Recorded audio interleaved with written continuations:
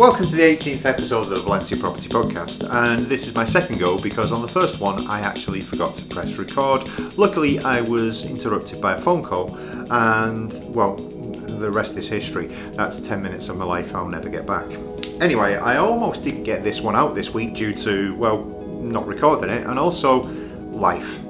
On Monday I spent the whole day with pins and needles in my left hand. That evening I felt a bit of tightness in my chest, so on the advice of the wife it was off to the hospital just in case. Anyway, they did some tests, put me on a paracetamol drip and waited for the results. And after an hour or so they gave me the good news that the tests were all okay. But just in case they had a false negative, they were going to keep me in overnight and do some more tests. That was the worrying part. The next morning, more tests, including an effort test to exhaustion, and everything's totally fine. I got out in mid-afternoon and more or less I went straight off to the Villarreal-Liverpool match to spend some time really tense, which is probably just the thing you need if you think you've had a heart scare that same day. Anyway, this was during the heaviest rain ever seen in May in Valencia. So the next day was dealing with a few people who had issues with flooding the day before and lots of visits that had been put off that day due to the biblical rains and my car needing a service. Have I mentioned the rain at all in previous podcasts? Well, we've had 2 months of rain to now. The forecast suggests that things are getting more spring-like in the next few days, and as I turn around and look behind me, well, it's sunny outside. But they've been saying that for a few weeks now, and a couple of sunny days keep giving way to more rainy days. It is totally and utterly, I'd say it's never happened before. I've been here for 23 years, and this has never happened, 2 months of rain. So hopefully we'll get to the summer soon. So today, as usual, we'll start with our listener questions that have been sent in before moving on to our subject for today, which is living in Valencia and exploring Spain.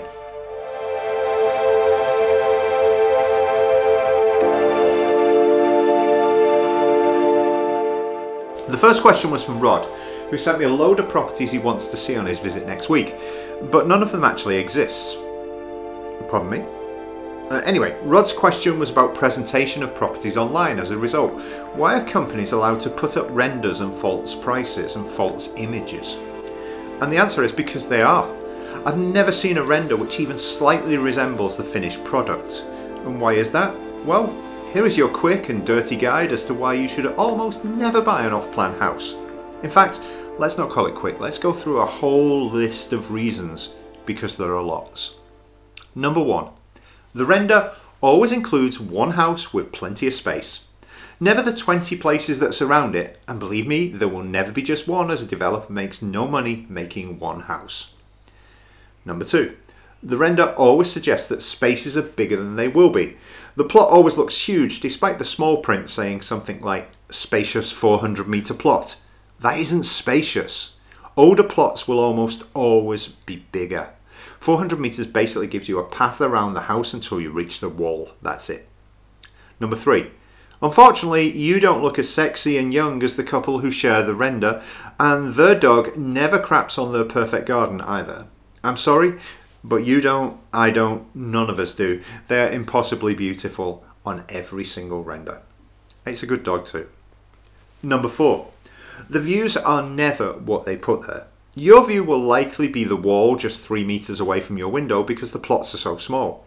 And if not that, then definitely another small house the developer is building next door, behind, in front and around you. You will never get a good view from one of these new builds. Number 5. The best ones are gone by the time you see them. The ones you are offered are the dregs that are left after they've reserved the best for themselves for future sales at a higher price, or offered them to the investors who fund the builder. The investors who fund the builder will demand that they get the best choice first, and therefore everything else is the dregs. Number 6. The bedrooms aren't that big either.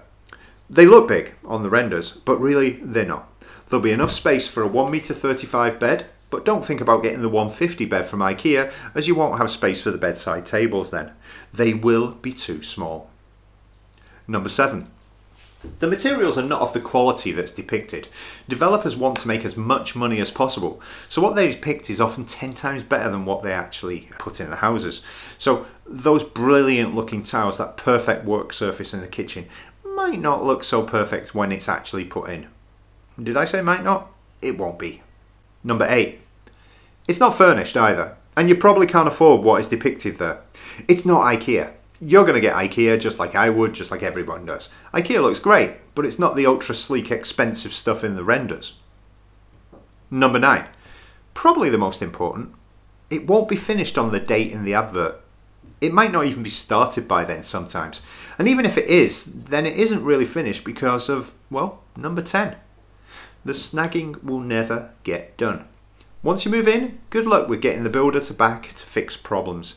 They're on to their next project. They're not interested in small jobs like that. They're interested in big projects. And so that's it. That's our list of why you should hardly ever buy an off-plan property, at least in the Valencia region. In other areas you might not have any choice, but here, forget it. Vicky asked us about garages as investments. She said, no worries if it doesn't appeal, but I'd really appreciate a blog post on buying other types of real estate to rent out. I think you even mentioned shops recently, but I was thinking mainly garages as they seem to come up a lot. Do you sell them, and where should people look for it if not? Okay, we do sell garages as complements to golden visa purchases, for example, and we often help people to find garages as a place to, well, park the car. But sometimes it's just as an income source because they are quite a decent investment, and the reason is, well, there's a lot of demand for parking your car. Valencia is a pretty difficult city to park your car in. How safe an investment are they? What's the demand likely return? Well, demand is always huge. Returns vary, but expect 80 to 120 euros per month per space, so the asking price is important to know. It's a big difference in return if you're paying 10,000 euros for a garage compared with paying 30,000 euros for a garage, and even 50,000 euros for a garage in certain areas in Valencia.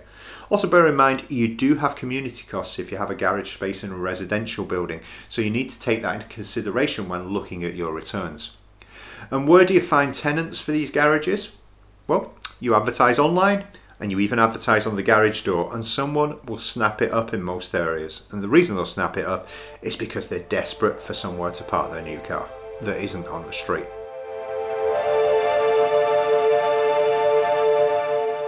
The next questioner shall remain anonymous, and you'll know why when I answer the question. I feel like I should say something smart. But it wasn't so much a question as a statement of what is not going to happen from someone getting in touch with us for the first time last weekend, just after the last podcast was released. They said, I'll be in Valencia next week from Monday to Friday, giving me plenty of time to find a place. I want to be taken out to see 5 properties every day on Monday to Thursday, and will then choose from the 20 or more we see. I'm busy on some mornings or afternoons, so here is my list of available times for viewing and what I want. Now, I could go into the budget, frankly ridiculous, or the requirements, not stated clearly, or the demand to have that much of our time at such short notice, or the expectation that we are just sitting around waiting for the gilded presence in our lives, but I won't. Obviously, I'm much too good for that. I'm really not. Suffice to say, we wish them well on their visit and good luck in finding a place and agents willing to work with them. We're busy, but seriously, even if by some miracle we weren't, do you think we would be dropping everything to deal with someone? I'm pretty tactful and polite usually in answering mails, but sometimes the tone of a mail can just rub me up the wrong way. Most of the mails we get are basically asking for information or thanking us for the information we've provided, even when they may be buying outside of our area of influence. But at times, we get someone who is just, say, a tad entitled? No. You know that saying, the customer is always right? Nah. One question though. Do you think they will have found something, or do you think they will have had a long week of frustration in the rain? Let me know in any comments that you make when you see this online. I suspect they didn't find anything. I'm putting you on my list of enemies. So, on to today's podcast, and the main part today is about living in Valencia and exploring Spain. Firstly, we obviously think that Valencia is a great place to base yourself, and the World Health Organization, among others, agrees wholeheartedly with that thought, along with a growing number of people from around the world. Valencia is safe, the climate is great, the cultural offerings are excellent, and there's plenty to do without being overwhelming. However, a lot of our clients come here in order to slow down and use Valencia as the base from which to explore Spain and more widely. You have chosen wisely. Therefore today we're looking at the ways you can use Valencia as your base and get away to explore other great areas of Spain. What's there to see, where, and more. So exploring the country from Valencia is easy.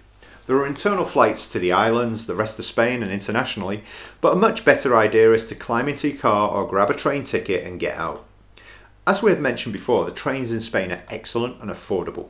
You can be in Madrid in just under 2 hours in a train that eats into the distance at 300 kilometers an hour and is as smooth as silk for the whole journey.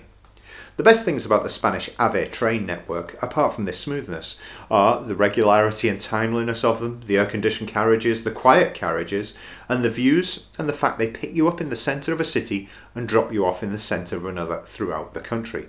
Equally, for most people coming to Valencia in Spain, although not for our North American clients, Spain is a big country and there's no more relaxing way of seeing it than from a train window.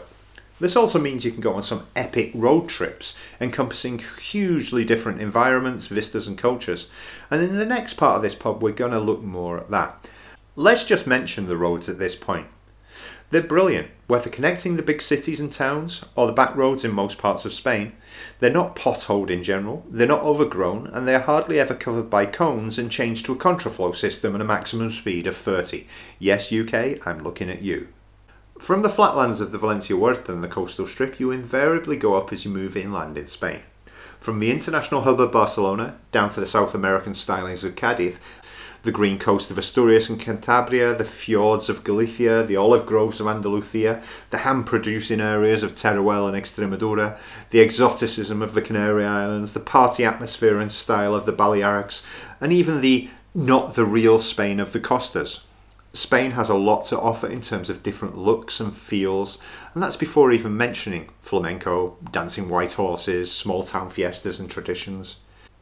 Spain is different is possibly the best tagline about any country thought up by a tourist office. It was perfect. Culture and UNESCO. It's not only the look though. Spain ranks third in the world for World Heritage Sites designated by UNESCO, from the Alhambra in Granada through the cave paintings of Altamira to the cultural traditions of flamenco and fallas.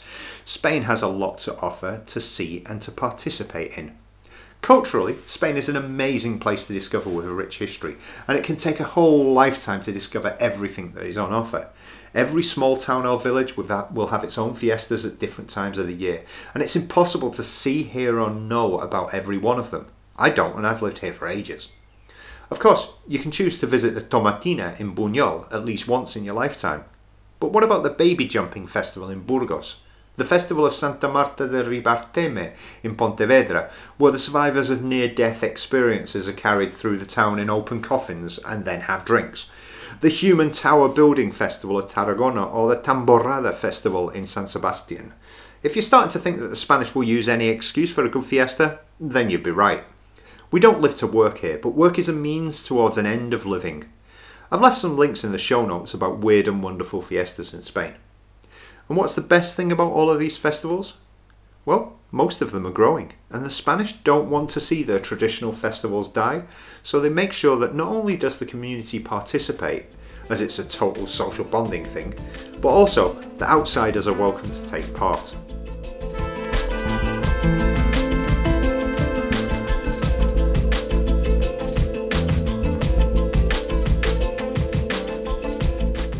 It's not only fiestas though, you've got different landscapes around Spain.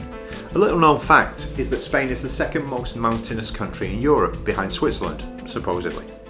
As mentioned earlier, you come up from the coastal strip towards the centre and you're going uphill, and this gives the possibility of hugely impressive landscapes near to every population centre, meaning your exploring days are almost always satisfying. Whether you're looking at the Picos de Europa mountains in Asturias and Cantabria, the Pyrenees separating Spain from France, the Sierra Nevada outside Granada, the volcanic backdrops of the Canary Islands, or the mountains surrounding and separating Madrid from the north of Spain, there's almost always something to marvel at on your journeys around Spain. It's true that the plain in Spain is mostly flat and without distinguishing features, but every 100 or so kilometres, you'll come up an oasis of culture, life, vibrancy, usually built around an old castle, monastery, bend in the river or relic of the past.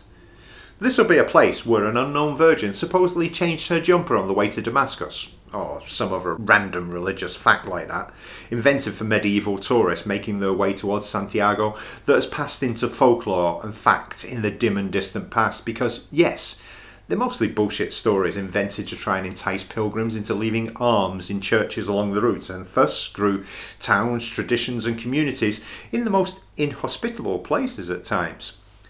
Also, the vegetation is so different when you're going around Spain in different areas, giving a different look to many parts of Spain from the others. Whether it's the deserts in Almeria, the palm groves in Elche, the orange groves in Valencia, the mountainous greenery of northern Spain, the Nordic coastlines of Galicia, the volcanic blackness of Lanzarote, the beautiful long sandy beaches. I bet you can't believe I got so far into this podcast without mentioning beaches even once. Or the historic architecture and looks of the cities, towns and small villages all over Spain.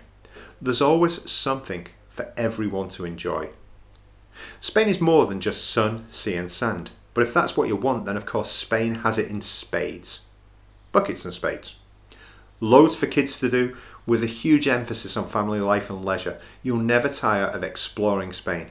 And for those of us who have lived in Valencia for over 20 years, like myself, I can safely say, without prejudice or fear of contradiction, that I haven't even finished exploring Valencia, and Spain is still a big country. There's so much left to see and do. And you know, I envy you. If you're coming here for the first time, you've got so much more to explore than I have too. Enjoy it. Anyway, this week we have our recommendations as normal. Our recommended video is an hour of drone footage from all over Spain with calming music. If you need some relaxation, here it is, whilst enjoying images and music of all these different landscapes we talked about earlier. Our recommended articles include the weird and wonderful festivals you can find in Spain. There's quite a lot there. If you fancy seeing someone jumping over babies, that's a decent one to look at. And our recommended property today brings in a history lesson from Encorts in Valencia. It's all to do with a large apartment there. It's well worth looking at.